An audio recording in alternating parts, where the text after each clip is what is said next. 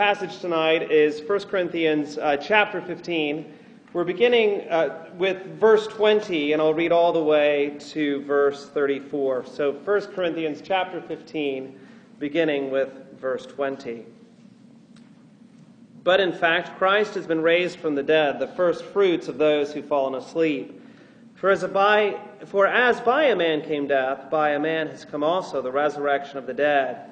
For as in Adam all die, so also in Christ shall all be made alive. But each in his own order, Christ the first fruits, then at his coming those who belong to Christ. Then comes the end when he delivers the kingdom to God the Father, after destroying every rule and every authority and power.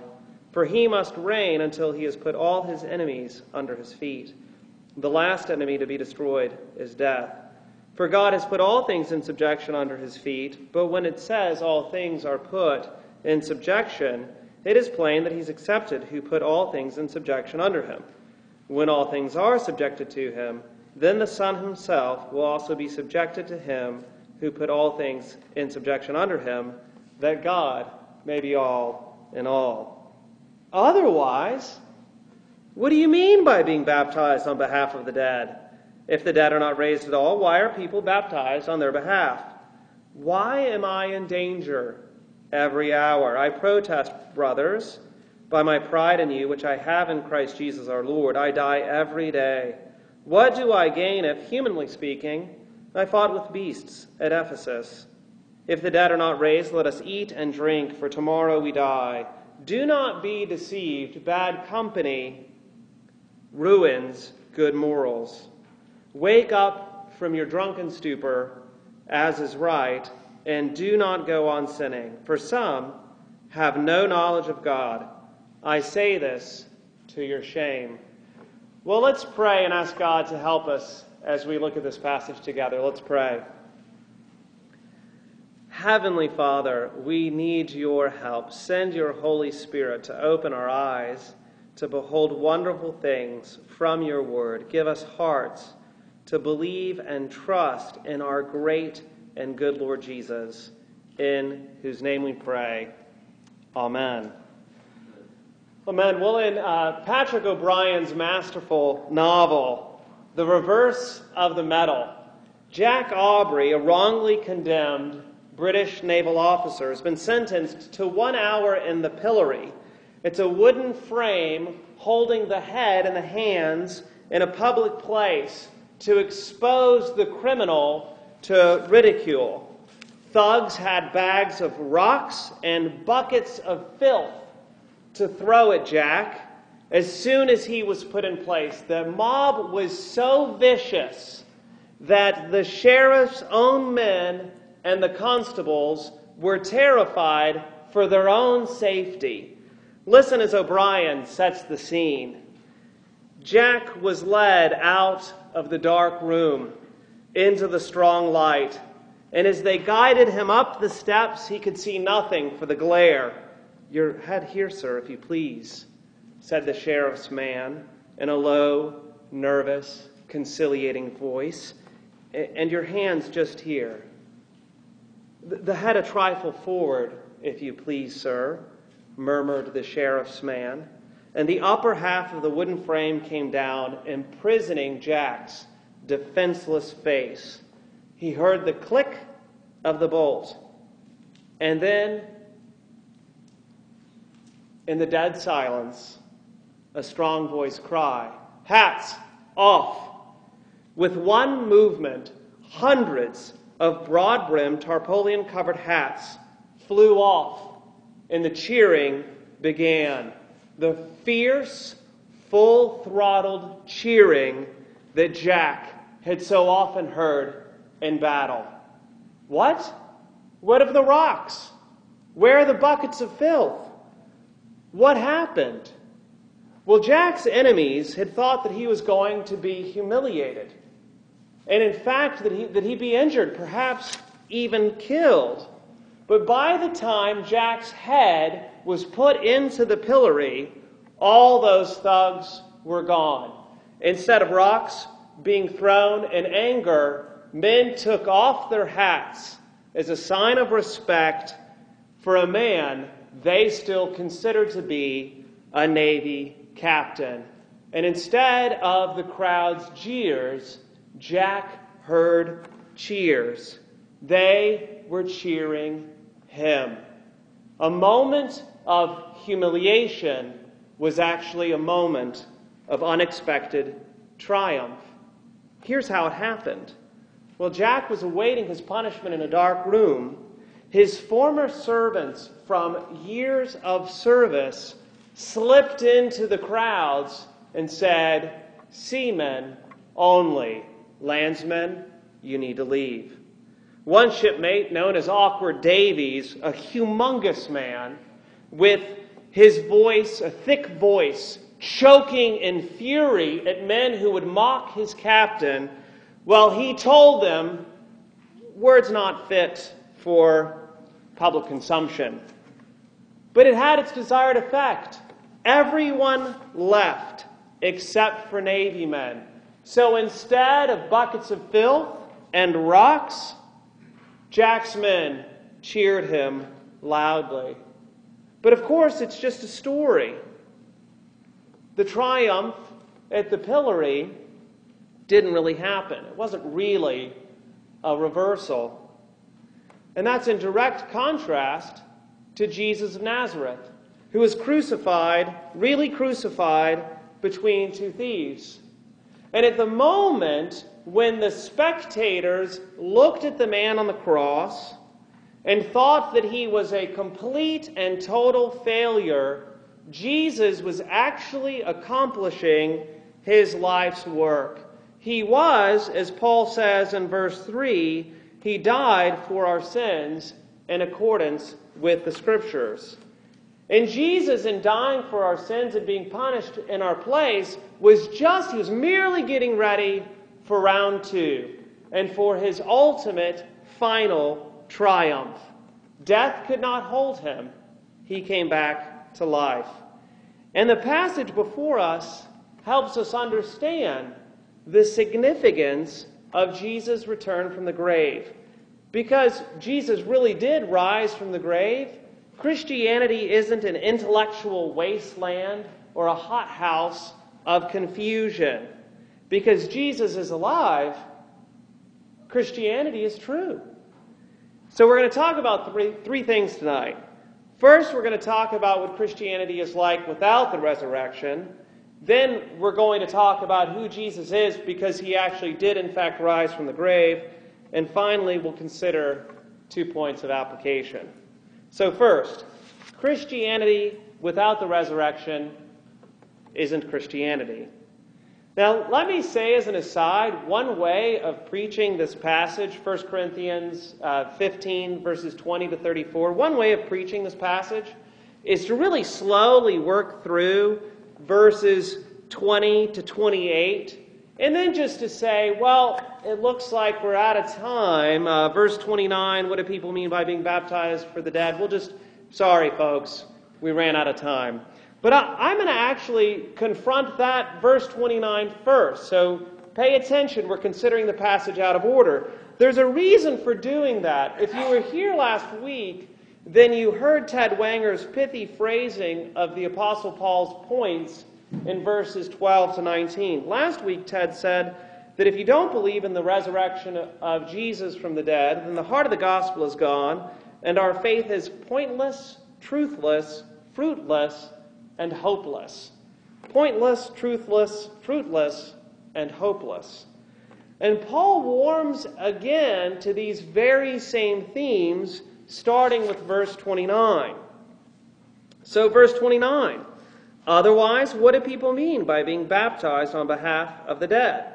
If the dead are not raised at all, why are people baptized on their behalf? Now, whatever this means, notice what Paul is saying.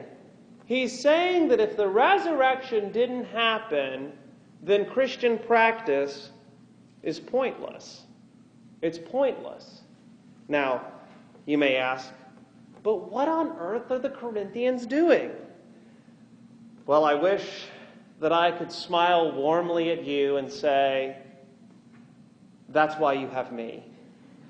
But Instead, I can only expose my own ignorance. The first question is whether or not Paul actually approves of their practice or disapproves of the practice. Some say that Paul doesn't approve of whatever it is that they're doing. They point out that Paul says in verse 29 that they are baptized, but then verse 30, why am I in danger every hour? So some people say Paul is distancing himself from their practice.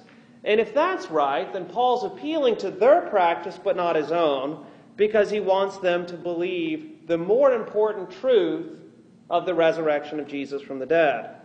Well, that used to be my view, but this week I have a different view. After all, if Paul isn't pleased with Corinthian practice, then why doesn't he say so? Paul feels quite comfortable lecturing the Corinthians on divisions in the church in chapters 1 and 3, sexual immorality in chapters 5 to 7, lawsuits chapter 6, food before idols chapter 8, on the right of ministers to take a wife and to be paid by their churches in chapter 9, head coverings in the Lord's Supper in chapter 11, spiritual gifts in chapters 12 and 14, and orderly worship in chapter 14.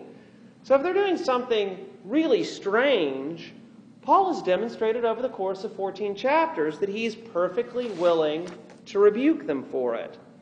And we know that we can rule out any suggestion in this verse that a specific, already baptized Christian was being baptized as a representative of a dead, unbaptized Christian.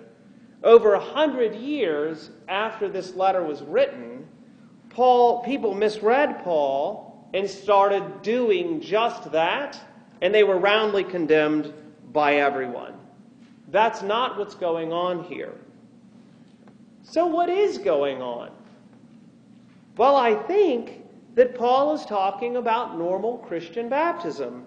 Baptism, like circumcision, marks someone as a member of God's family. Paul tells the Corinthians in chapter 12, verse 13, that in one Spirit we were all baptized into one body.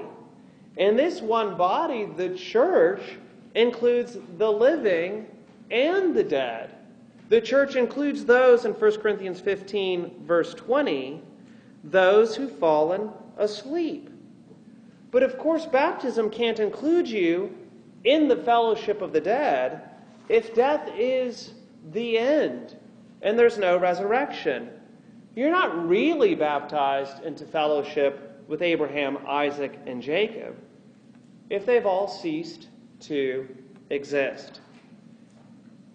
Again, however you read the passage, the key central point here is that the practice of baptism, the Corinthian practice, or the just general Christian practice, is pointless if there is no resurrection. Secondly, the Christian faith is truthless too.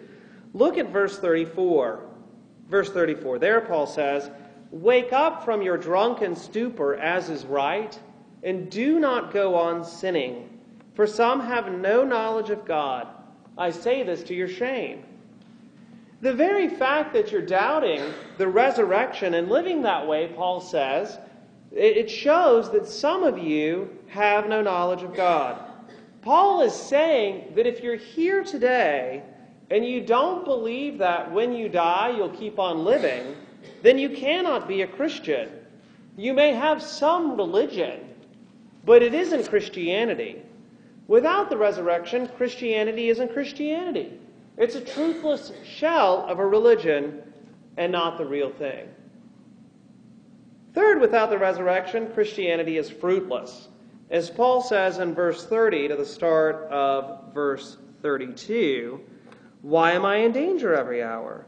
I protest, brothers, by my pride in you, which I have in Christ Jesus our Lord. I die every day. What do I gain if, humanly speaking, I fought with beasts at Ephesus? If I fought with beasts at Ephesus." And the answer, of course, is nothing. Paul gains nothing. The opposition to Paul at Ephesus was so vicious that he describes his human opponents as absolute beasts.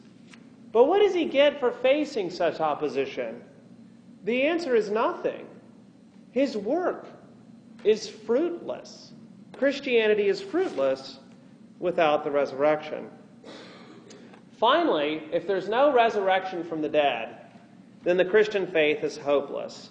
As Paul says in the second half of verse 32, "If the dead are not raised, let us eat and drink, for tomorrow we die."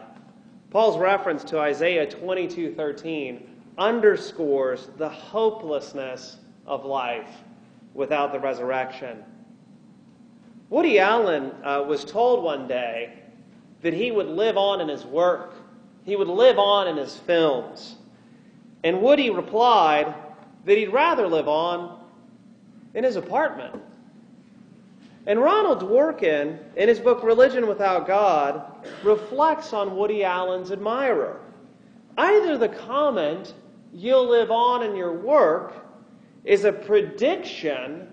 It's saying that in the future, people will remember you because they remember your work. Or, Dworkin says, it's an assessment.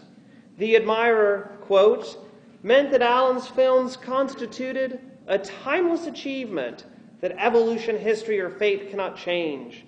Like other works of art, they are an out-of-time achievement just in having been made, whether or not they continue to be admired or even survive."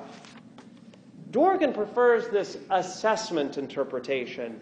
He thinks that he's an atheist, and it's actually quite poignant. He wrote this book, he died before the book was published. He died in February 2013, and the book was just published either late last year or early this year.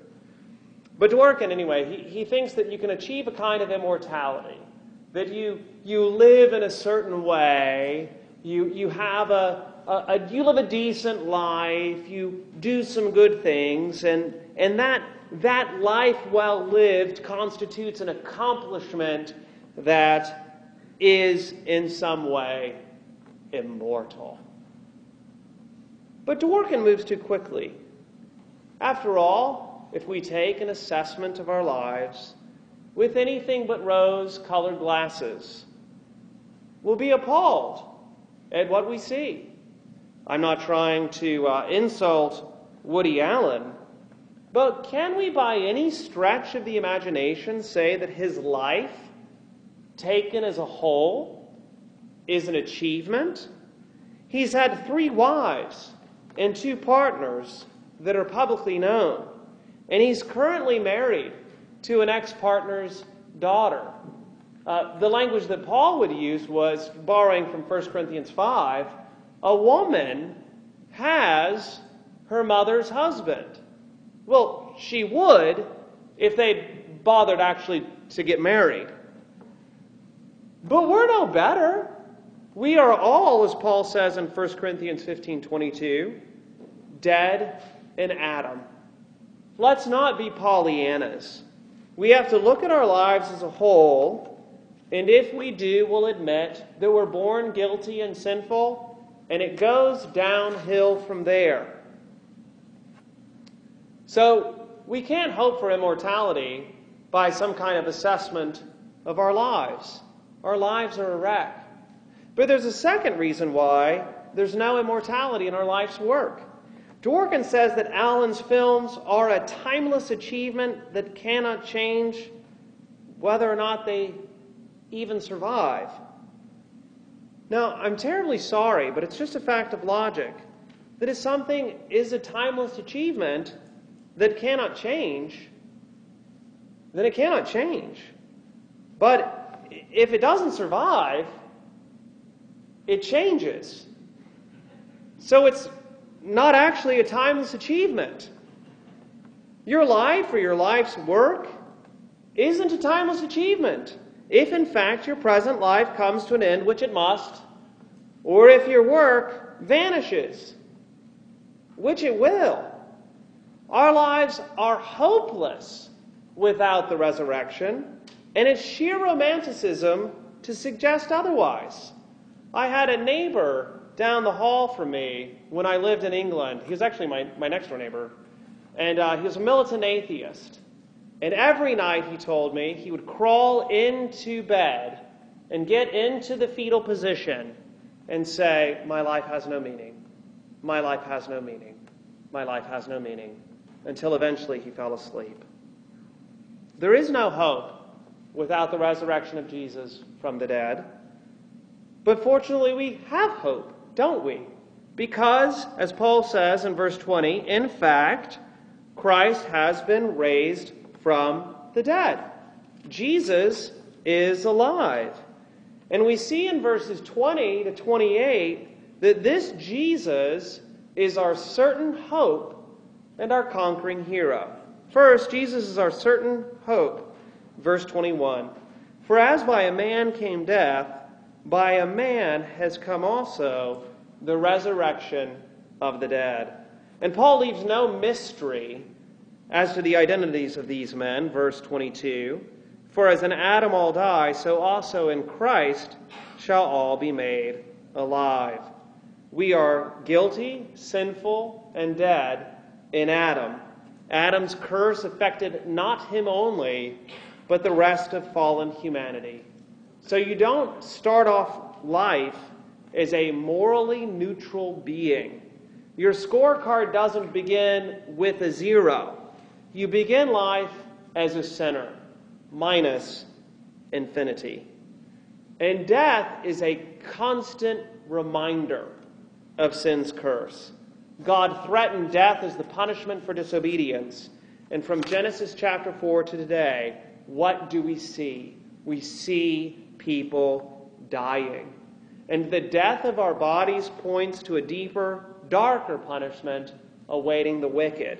Hell itself, which the book of Revelation calls the second death. But Christians should neither fear death nor hell, because Christ has come alive again. He is, verse 20, the first fruits of those who've fallen asleep. Jesus is the first sign of the great harvest. He's the first flower. It's springtime. And look at verse 23. Adam got us all in trouble, but Jesus only serves as the representative for those who belong to him, for those who belong to Christ. Those who put their trust in Jesus are innocent, clean, and alive in him, though they were once guilty, sinful, and dead in Adam. The resurrection says that Christians can look back to the cross and say, our sins are forgiven. And they can look forward to the future and say, because Jesus lives, we will live too. That's because Jesus is our certain hope.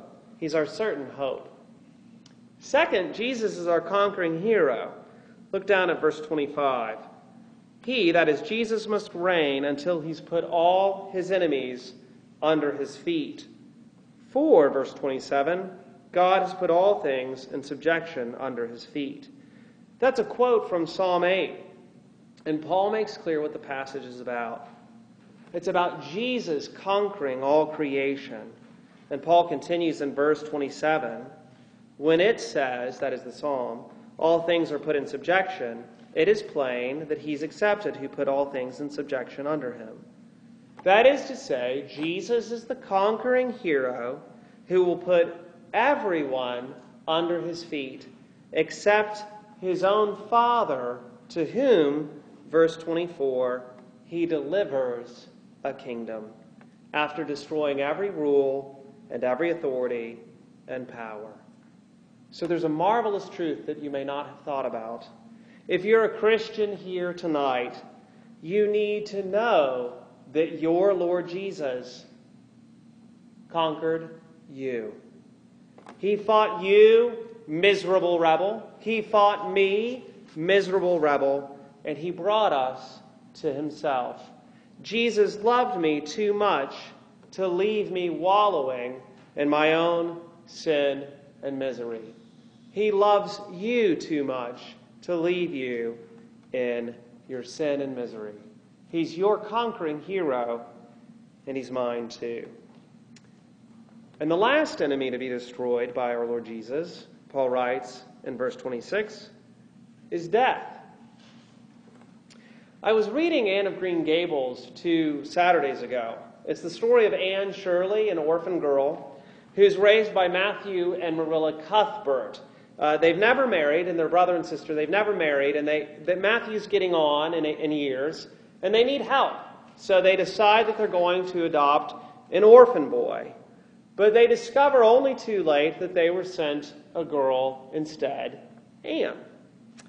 Well, I'd enjoyed the book as a boy, but I'd forgotten that at the end of the book, spoiler alert, Matthew dies. Matthew dies. His death left no impression on me as a boy, but as a grown man with 3 children, I read the book through tears. In fact, my daughter got off the couch because I was crying too much and making her uncomfortable. Well, why the tears now as a grown-up, but not as a young boy? Well, I'll tell you. When I read Anne of Green Gables as a boy, my grandfather, who used to rub my feet until I'd fall asleep, he was still alive. My grandmother was still alive. It was years later, when my grandmother's cancer had metastasized and she was too weak to walk up the stairs, and I had to carry her. When you're my age, you either fear death because you're weak in faith, or you hate it because it robs you of the people that you love. And as a congregation, we are not strangers to death. I know that. And so we need to be reminded that Jesus conquers death. He's our conquering hero. And look at verse 28. When he accomplishes the subjugation of everything and defeats every enemy, including death, he appears before his heavenly Father, having done all that he set out to do. Christians, we have a conquering hero. Well, as we close, let me make briefly 2 points of application. They are move out and wake up. Move out and wake up. First, to move out. Look at verse 33. There Paul writes, "Do not be deceived. Bad company ruins good morals." Isn't that curious? I don't know if you've thought about this before, but Paul has been talking about doctrine, about what people believe. But he jumps quickly to bad company ruins good morals. A line from Menander, a Greek dramatist.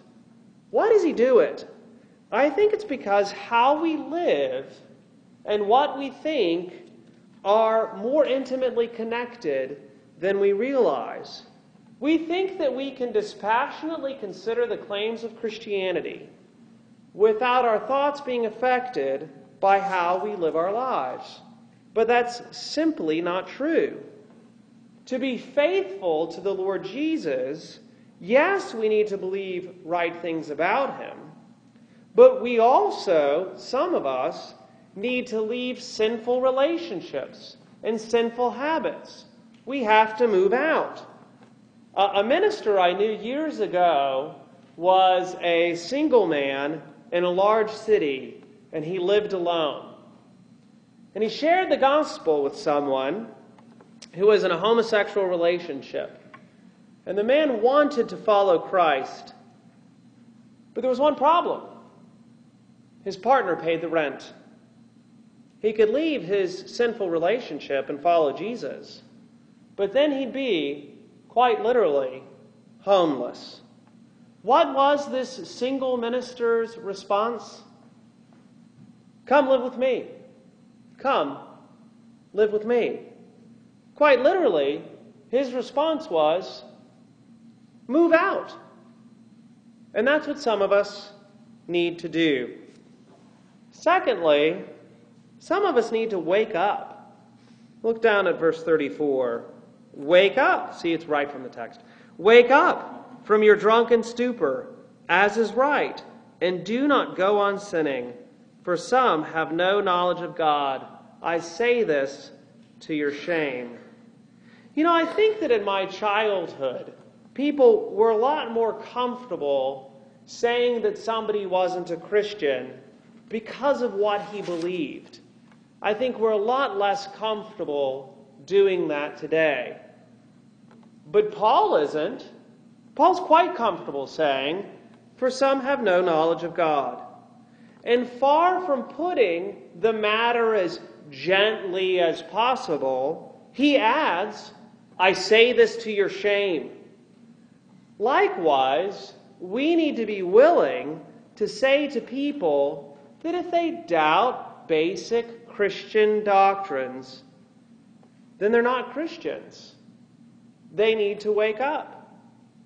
Several years ago, somebody in our family, a man I dearly love, who's now in his 90s, looked at me and said,